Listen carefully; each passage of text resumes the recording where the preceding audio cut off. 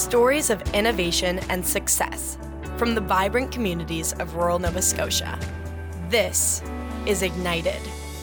Hey there. Welcome to Season 3 of Ignited the Podcast, where we celebrate innovation and rural success.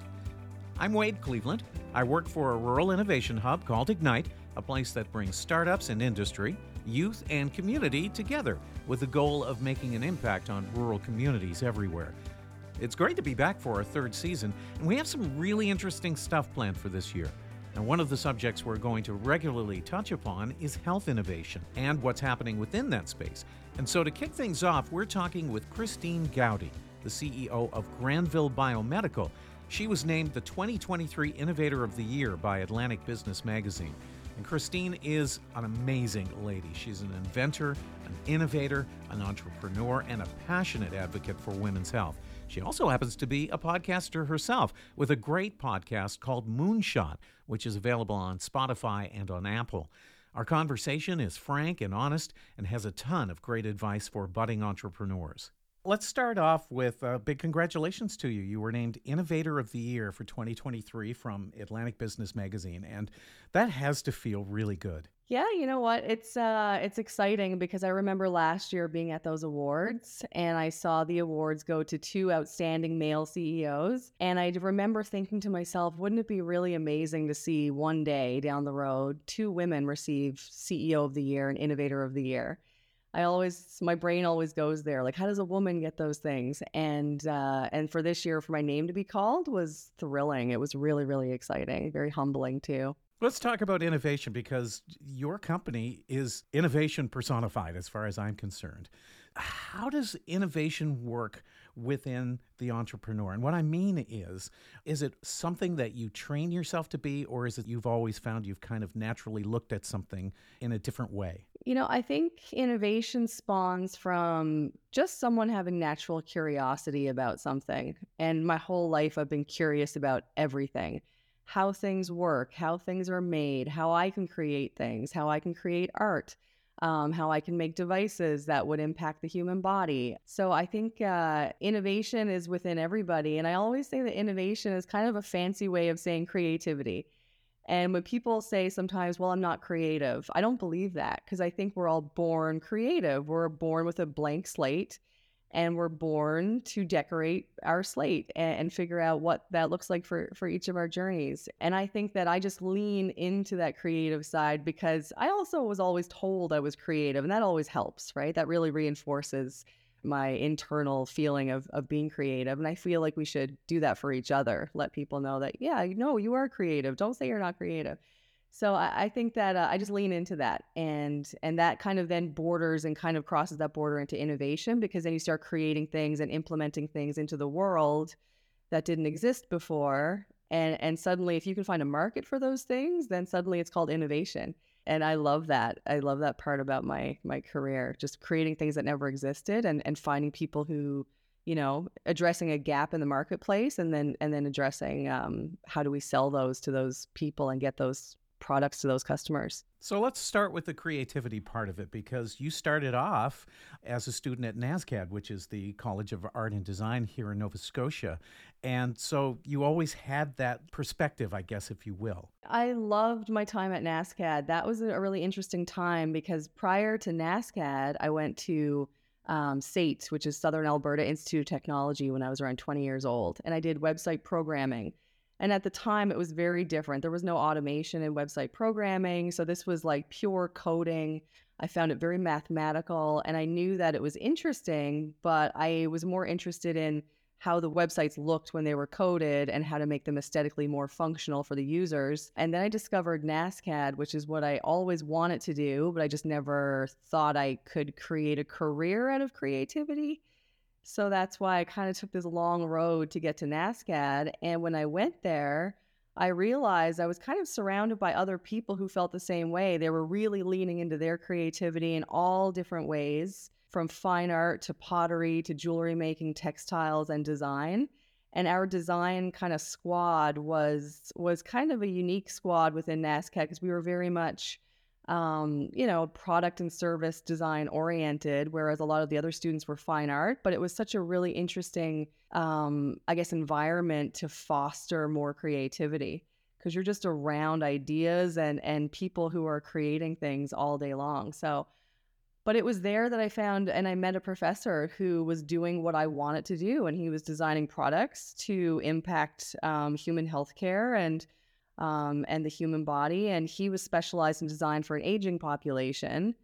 And I thought, okay, wow, I'm starting to find my tribe or my people or my kindred spirits. And it was really then that kind of exploded what I thought I wanted to do and really kind of amped that up and helped me kind of go deeper and dive really deep into that area of product design for healthcare. Was there always a plan to eventually become your own boss, becoming an entrepreneur? Or was it, I don't know, more vague at that point? I always wanted to be my own boss. Like that was definitely a necessity for me because I've always been a very free spirit. And as a creative individual, it's difficult to be told how to be creative.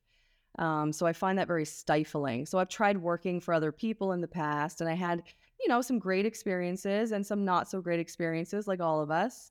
But I always found it challenging to be told, be creative this way, punch in this many hours a day, create this much material by the end of the day.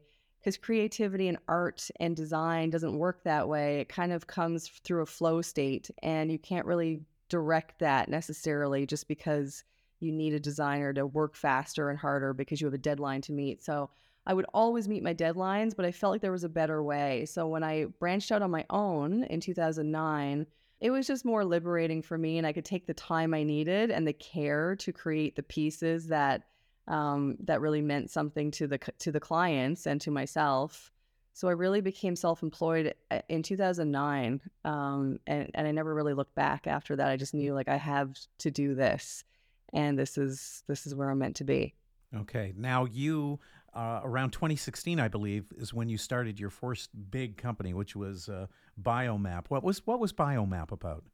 So when I was at NASCAD, I really started going deep down this rabbit hole about how to look at products for disabilities in a different light, and how to really involve the end users in the design cycle of how do we design for them, with them, as the adage goes. And I felt like a lot of companies were not doing that at the time. So I was really doing a deep dive into wheelchair seating, of all things. And I just realized that there's some big companies monopolizing that space. There's a lot of regulatory things that would have to be learned and understood as well. And I decided to kind of, okay, well, you know what? If the seating is so strictly regulated, essentially, and we have some big monopolizing companies, why don't we do something more innovative that would work with their products and disrupt that industry a little bit? I felt like there was a lot of people that were afraid to touch that space back in that time, unless you were a doctor or unless you were a medically trained professional.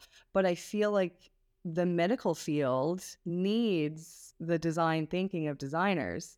So now we're finally starting to give ourselves permission to cross over and collaborate and work in those spaces. But I created a product called Biomap, and I'm actually still working on it. But that was my first one. I was living in Vancouver. I was a little bit lost in terms of where to go next with my career. And I started meeting a lot of entrepreneurs in Vancouver.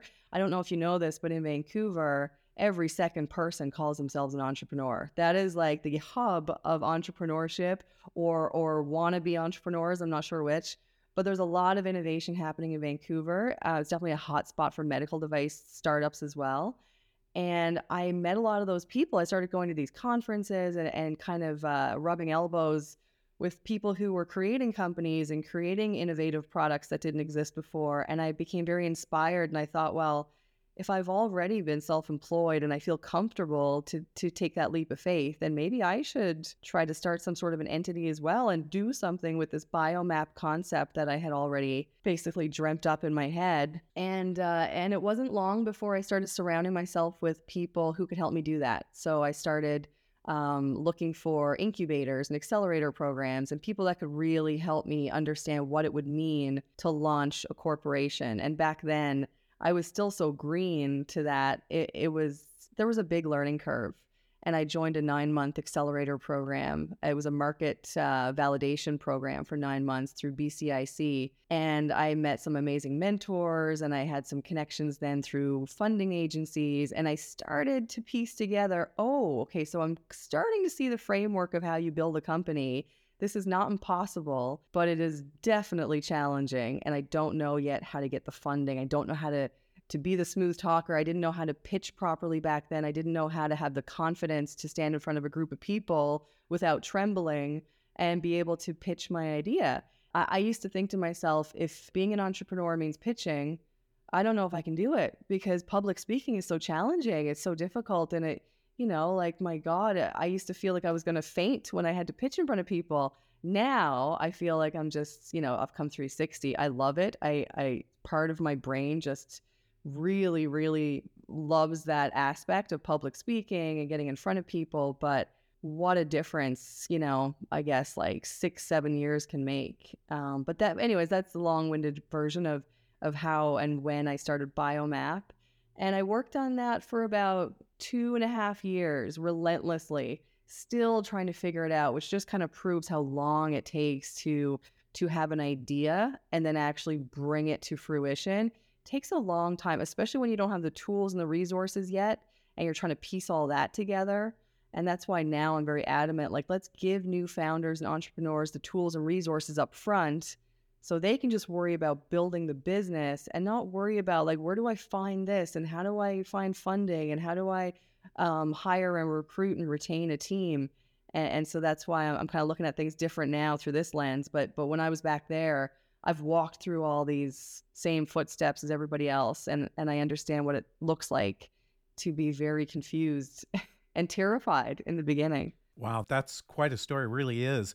Talk a little bit about that public piece, because to me that's a key part of what an entrepreneur does. They become a salesperson to whatever idea or thing that they're trying to promote and to create. How about overcoming that fear? Was that just doing it over and over again? Were you trained in a certain way? Were there people out there or resources out there that helped you through that? There really, I'm sure there are. I know there's lots of pitch coaching and whatnot out there, but the more data that I collected and the more I really kind of dived deep into my purpose and my path that I knew I was meant to be on, I always tell people now, when you have something to say, it's a lot easier to find the words. You will find the words when you have a passion, you have a purpose-driven mission. So don't worry about being nervous with public speaking in the early stages. It's going to come because you're going to have a lot to say soon. And you're going to want to explain that to people very soon, right? But if you don't have a passion or a purpose driving your business venture, I don't know how you're going to overcome some of those hurdles. That's why it's so critically important that you pick something that's important to you, or it's attached to some sort of greater good, because otherwise you're not going to get out of bed in the mornings when this journey gets really, really hard and really punches you in the face 100 times. Like, you're not going to want to get up anymore and keep going back to battle. But when you feel like the mission is bigger than you will, and you'll find the words, and you'll find a way to, even if you're nervous, even if you're trembling in the first few pitches, you'll still show up. And that's what I kept doing. I kept showing up, but I kept preparing. I kept, I've rehearsed my pitches 500 times to the point where I'm sure my family members or my partner or even my dog could probably mouth along with my pitches. And that's what it is. It's preparation and passion, and combine those two, and you're not going to lose, right? You're going to be able to show up, and you're going to be able to perform. Doesn't mean you're going to get that $1 million check, but it means you're going to be able to show up and do what you got to do to at least present yourself in the best possible light. And that comes with time, for sure. Excellent. 2018 is when you started Granville Biomedical. What is the spark that put all that together? Yeah, it was 2019. It was March of 2019. I had gone on a medical outreach mission with a team that went to Bangladesh. And I was there, and I was working on a different contract at the time. But while I was there, I was helping delegates understand how to 3D print in Bangladesh. So a low resource setting. but wonderful people that I met at this conference. And it was a conference all about safer labor and delivery practices. So we had a team of nurses and designers and doctors from Newfoundland, and we all went over there together. And I met my co-founder on that trip, Crystal Northcott. And her and I, sometimes you just meet people and the energy just matches, and there's a synergy, and there's an overlapping understanding of what each of you are doing and what you want to do. And there was just something about the way that her and I would interact. And we started saying, like, I can't believe women's health is so far behind. And that's how the conversation started. She's a nurse, a registered nurse that works in women's health and has for years. And we just kind of met on so many levels. Like, she did her master's and I did my master's around the same time. And we had so many similar experiences in life. And then we just started going deeper about, how do we change that? People never ever want to approach a subject that's so broad and huge. They just say, well, you'll never be able to boil the ocean, so to speak. And I totally understand all that. But it also takes just one person to bite off one little tiny piece, just like anything else, and add to the layers of what other people are working on as well. And then it becomes accumulative, right? So Crystal and I decided, well, let's just bite off this one little piece and tackle the lack of hands-on training in women's health, because she experienced that in her profession as well. They're using things like car washing sponges to simulate female anatomy in medical schools to this day. And it wasn't just in Bangladesh. We use those in Canada. So when Crystal and I would talk about this, two of us would become very passionate and fiery about, this is shameful, like this is unacceptable. And as opposed to being someone who starts a petition and tries to collect names to make a difference, I'm sure that can work in some scenarios. Crystal and I were like, well, let's take your healthcare knowledge, Crystal. Let's take my design thinking and my 3D printing experience. Let's mash those together and let's create products that are available around the world to advance women's health in the simplest way. We're not trying to tackle the whole entire disparity seen in women's health and women's health training. We're trying to just do one thing. And then let's see if we can get some people to rally around us and come with us on this journey, whether it's allies or staff or volunteers or whatever it might look like. And we found all those things. But let's just do our part. So let's create some anatomical models. Let's do them in different skin tones, because that's very important for representation and cultural appropriateness. And let's see if we can actually work with some medical outreach missions that are going to different parts of the world and delivering programming, to local villagers. And we connected with an outreach mission that was going to Sierra Leone at the time, and that's in West Africa. And Crystal and I made some African skin tone models, and we sent them with their team. They went there and delivered programming on the ground in Sierra Leone about women's health and tackling some pretty sensitive topics down there. And when we saw the photos come back from Sierra Leone and the young women learning with these teaching anatomical models that we sent down there, the impact on us and our psyche was just unmeasurable. We just couldn't believe, like, these little things that we made are now in parts of Africa, and young women are learning about their bodies and how to make sound decisions about their bodies because of it. And that really sparked a deeper fire in us to, let's just keep going. Let's just, we've been taking this kind of 1 week at a time for 4.5 years. Let's see what next week brings. Let's see what next month brings. Let's see if we can keep going till the end of the fiscal year. But what happened was we built a lot of really interesting momentum in that first 12 months. And then COVID struck, and every single thing we built came crashing down, because all of a sudden academic institutions are virtual. No one is seeing doctors in person anymore. So every assumption we made, every single thing that we built in that business plan, which just goes to show your business plan has to be revised every 6 months because the world can come crashing down.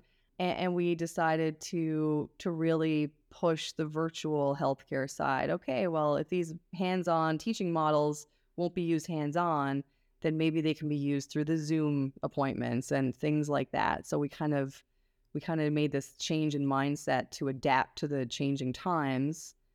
And we got thrown off our mission there for a little bit, because we ended up making nasopharyngeal swabs for the government of Canada for about a year, almost a year and a half.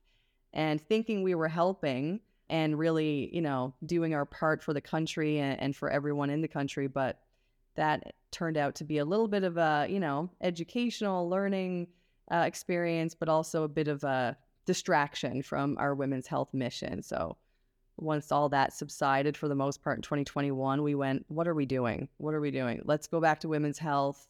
We never ever satisfied what we started. We never ever saw it through. Now we have all these people that were excited about what we were doing, just kind of dropping off. Let's get back to that before it's too late, So that was kind of that's a really long-winded version of how I met Crystal. But Crystal and I have been on this journey together. She still works full-time as a nurse, so she's involved in the company, not on a full-time basis, but she's still very much involved in the company. This is almost 4.5 years later. Now, from the time that you started with these products, obviously there was excitement and interest, but how big was that? Was there a realization, hey, I'm really onto something? It's a pain point, it's real, and people will buy this.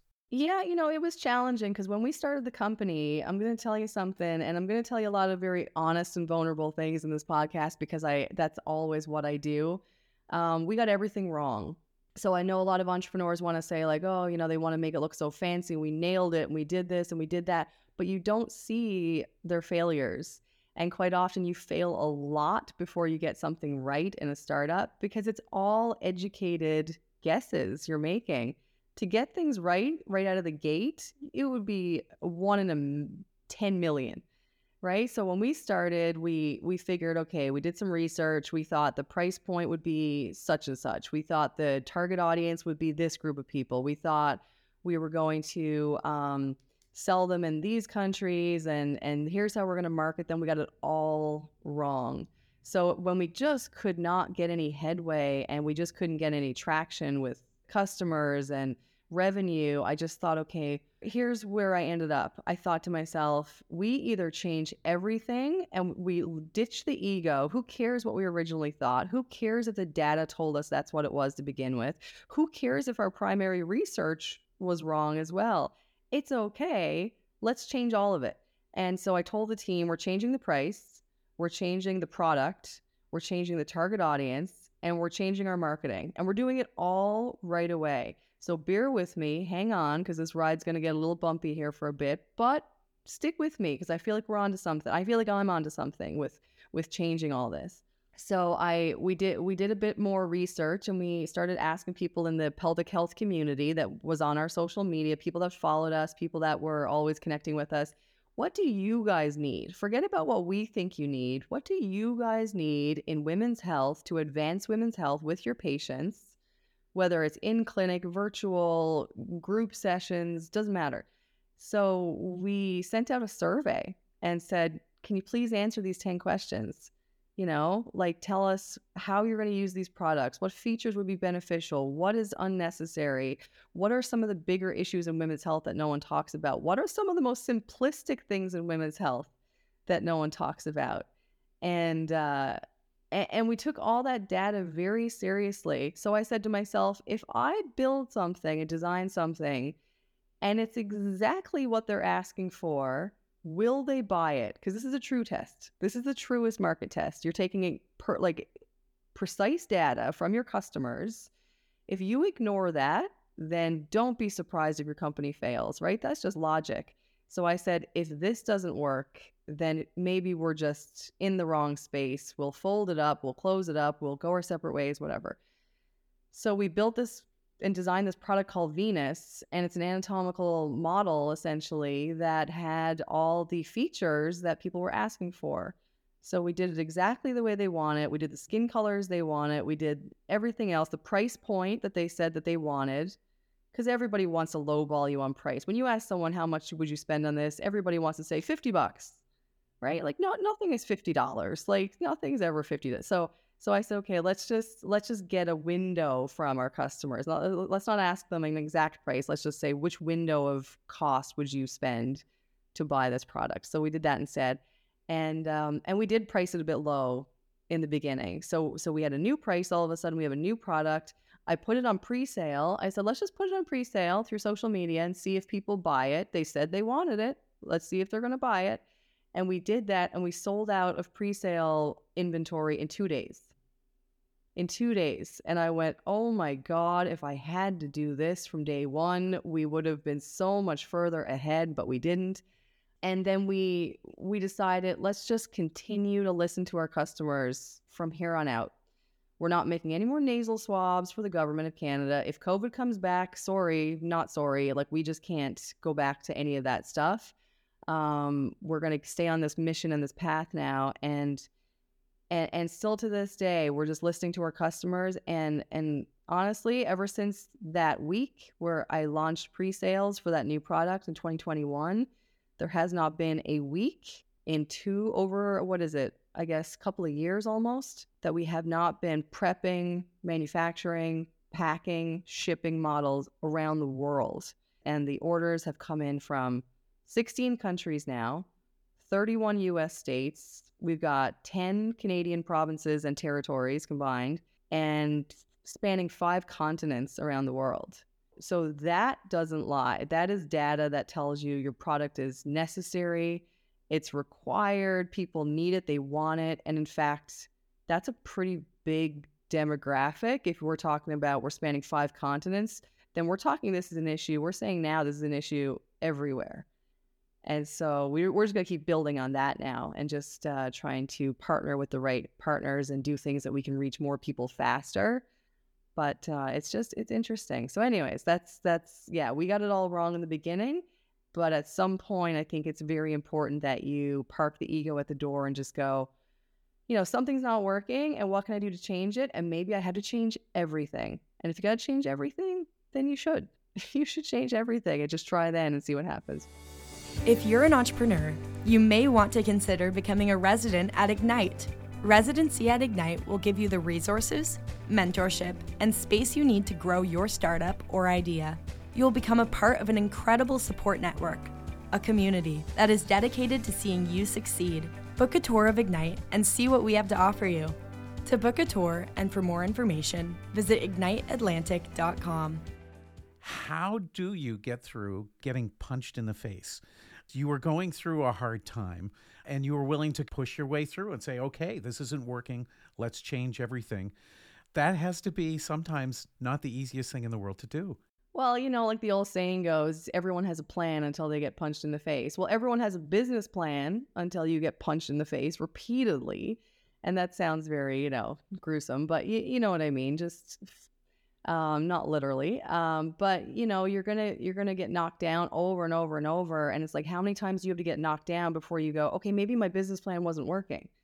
And as much as you might have been so excited about your business plan from day one, and who knows, maybe investors were excited about it and everyone's loving your projections and whatever, but if it doesn't work, it doesn't work. It's like anything in life, like a relationship, or whether it's a job, or if something is not working, there's a reason it's not working. So how open and vulnerable are you to exploring why it's not working? And the quicker you do that, I think, the greater chance of success you have, because otherwise, this is why so many startups fail.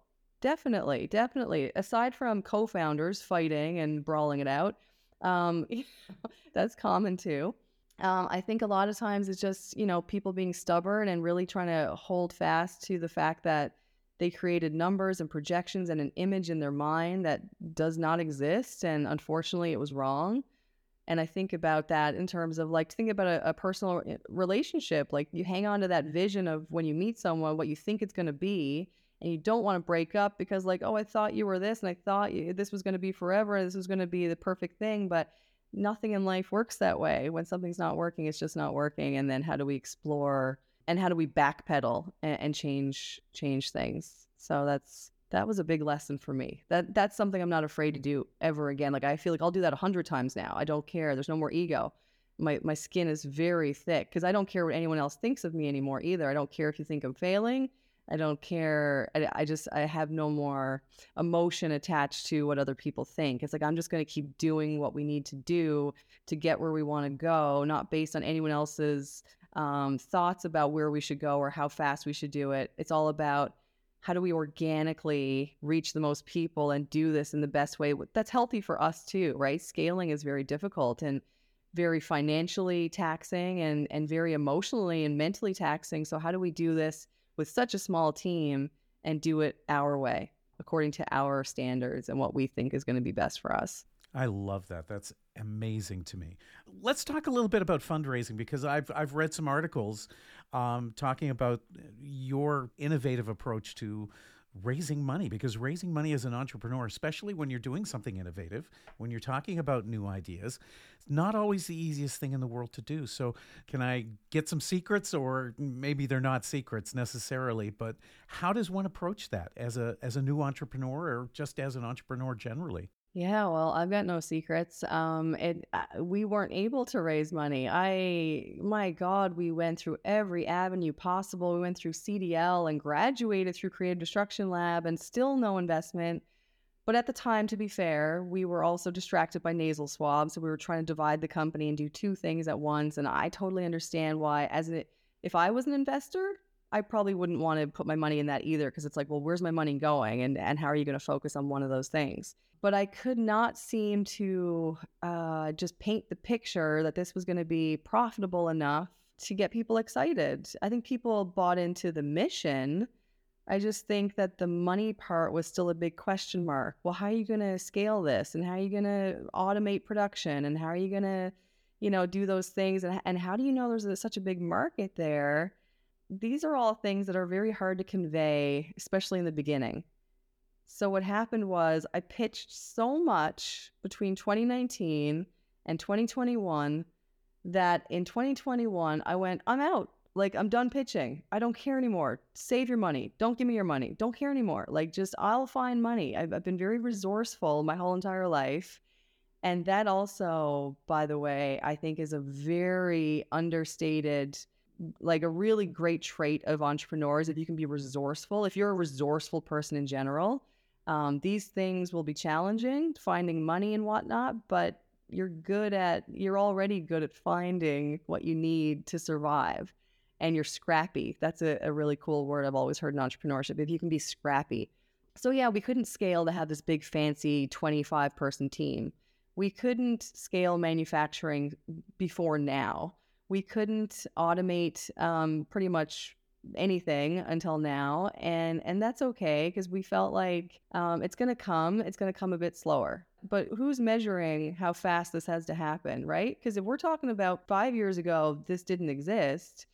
And maybe it's going to take us 5 years, maybe it's going to take us 10, but it's still at least now going to exist. Well, then we'll take a bit longer. But yeah, there was no secrets. I just couldn't get private investment. And I started looking in other areas. So like accelerator programs. And we started with the Genesis Center, and they had a micro fund at the time that allowed us to access $25,000. And that was a huge chunk of money for me. I thought, wow, 25 grand. Back then, that was a lot of cash. And then we discovered Volta in Halifax and accessed a micro fund through Volta. And we started just kind of like, I don't want to use the word stacking, because that's a negative connotation in fundraising and funding in general, but we started accumulating a lot of pockets of money, and I started applying for every single thing that came across my inbox. Oh, there's a women entrepreneurs funding application for marketing services, and there's another one for this and another one for that. And during COVID, there was a ton of supplementary funding resources from the government of Canada and provincial funding sources. The government of Newfoundland and Labrador also had some funding that we were able to access at the time. Yeah, there was quite a few. So when we started collecting all these pockets of money, it was able to just keep us going, but just incrementally. So for 3 months at a time, I found another $25,000. I won a pitch competition, got another $10,000. So it was just baby steps for us. And that's all it was. And that's what it still is, essentially. But now we're deeper in revenue. So the revenue fuels the acceleration of the company.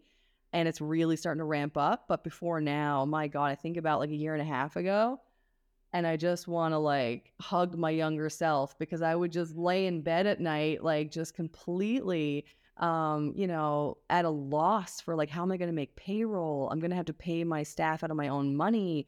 I'm going to have to do whatever it takes. And I did. There was about a year there where every other month was so touch and go and dicey that I just did whatever it took to have money in the bank account to get to that next milestone. And I refused to quit, right? I always joke and say in that Austin Powers movie, Will Ferrell fell through the floor and They're like, are you still alive? And he's like, yeah, I'm badly burned, but I'm still alive. Like, I feel like that's what happened to us. Like, we just, I was down, but I wasn't out. And I just had to rest as opposed to quit. And I learned that from someone recently at a conference. She said to me, I always tell people, she said, to rest and not quit. You don't have to be in the public's eye all the time. You can just kind of go away and just go behind closed doors and do what you have to do, whether it's resting or mental health counseling or whatever it is to get to the next milestone. Just don't quit. That's when everything's over. But resting, it's not over. Resting is just like you're just ramping up so you can get to that next, right? The next milestone in your company or product development or whatever it is. Oh, that is a lot of resilience. Congratulations, because that is not an easy lesson to learn sometimes. And I find that entrepreneurs, the ones who make it, learn that, but it takes a lot of work. Yeah, and it would be a very different journey if someone bankrolled me into this. I always think about that. Like if someone gave me $1 million up front and said, Christine, here you go, make it happen. I don't know if we would still be here because I would have done the things that looked fancy up front. I would have hired the big staff. I would have, probably tried to automate things too quickly before the products were really fine-tuned. And I think it's meant to be like this. And I think that the resiliency that is created from you struggling and being scrappy, that creates the most humble and well-rounded and resilient, tenacious entrepreneurs. And after you get through that, there's not much that you can't handle at that point, right? So whether it's an investor who doesn't want to invest and they're being kind of negative, or whether it's someone who's a naysayer, it doesn't matter what it is anymore. It's like you've just built this thick skin and you can bounce back over and over. And you feel like that a little bit too with the rest of your life as well. You start feeling like, if I can take that many hits and keep on going, like, good luck. I always joke and say, you have to be hard to kill. You have to train yourself to be hard to kill. Because I used to train in Brazilian Jiu-Jitsu, and my coach would say that too. Like, you have to train yourself to be hard to kill. And I mean, kill is, you know what I mean? Not literally, yeah. But that's what it is. It's like you have to train yourself to let go of everything you're afraid of losing in a way too. And also just train yourself to be so resilient that you're going to bounce back every single time. Mm-hmm. One last thing I want to ask you before I let you go, and it's something that was in the article that Atlantic Business did for you when you won Innovator of the Year, and it's something that really caught my eye because I think that is something truly special. They mentioned that you are innovative, but not only in your products, but in workplace culture. I was wondering about that statement, and if you could speak a little bit to it, because to me, that's huge. Oh, me too. I would not have built this company if that wasn't in the forefront of my mind, because I felt like I can be a sole proprietor and that's fine. But when I start bringing other people into this entrepreneurial world that I'm building, it's so important to protect them. It's so important to give people a safe place to work and a safe space to be creative, which is so critically important. Before I started Granville, I did work in certain contracts that had very toxic work cultures, even borderline abusive, right? At times where there was yelling at staff and emotional outbursts and things that I've witnessed over the years where I was just kind of like, I was a young woman and trying to get my footing in my field and in my career, and just to witness some behavioral issues that I've seen come from the higher ups in certain companies, it was very disturbing to me. And I just thought, like, this is not a safe environment for anybody. And I felt like if I ever start my own company, I'm going to make sure that, yes, success is on my mind and I want to succeed in whatever I'm building or growing. But a big part of that is creating a culture in the company where people feel respected, they feel seen, they feel heard, they feel creatively validated. So when they bring ideas to the table, it's not shot down. Everything is always considered and also implemented, right? Like if someone comes to me with an idea, here's how we can do this better. Absolutely. Let's do it together. So this is like a collaborative process. And the creativity that I think that fosters in your staff and the confidence too is unmatched to anywhere else I've ever been. But it's so important that I keep that going. And I found that, through really busy sprints, it's easy to forget that because you just need to get stuff done.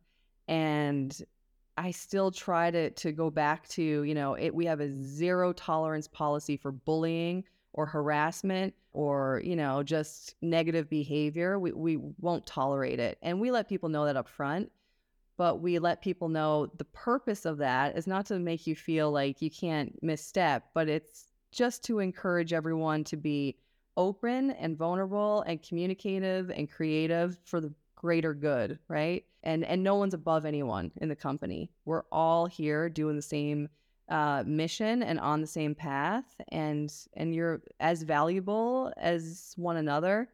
So that's so critical. But it really stems from me witnessing the opposite and being treated horrifically in certain contracts that I had.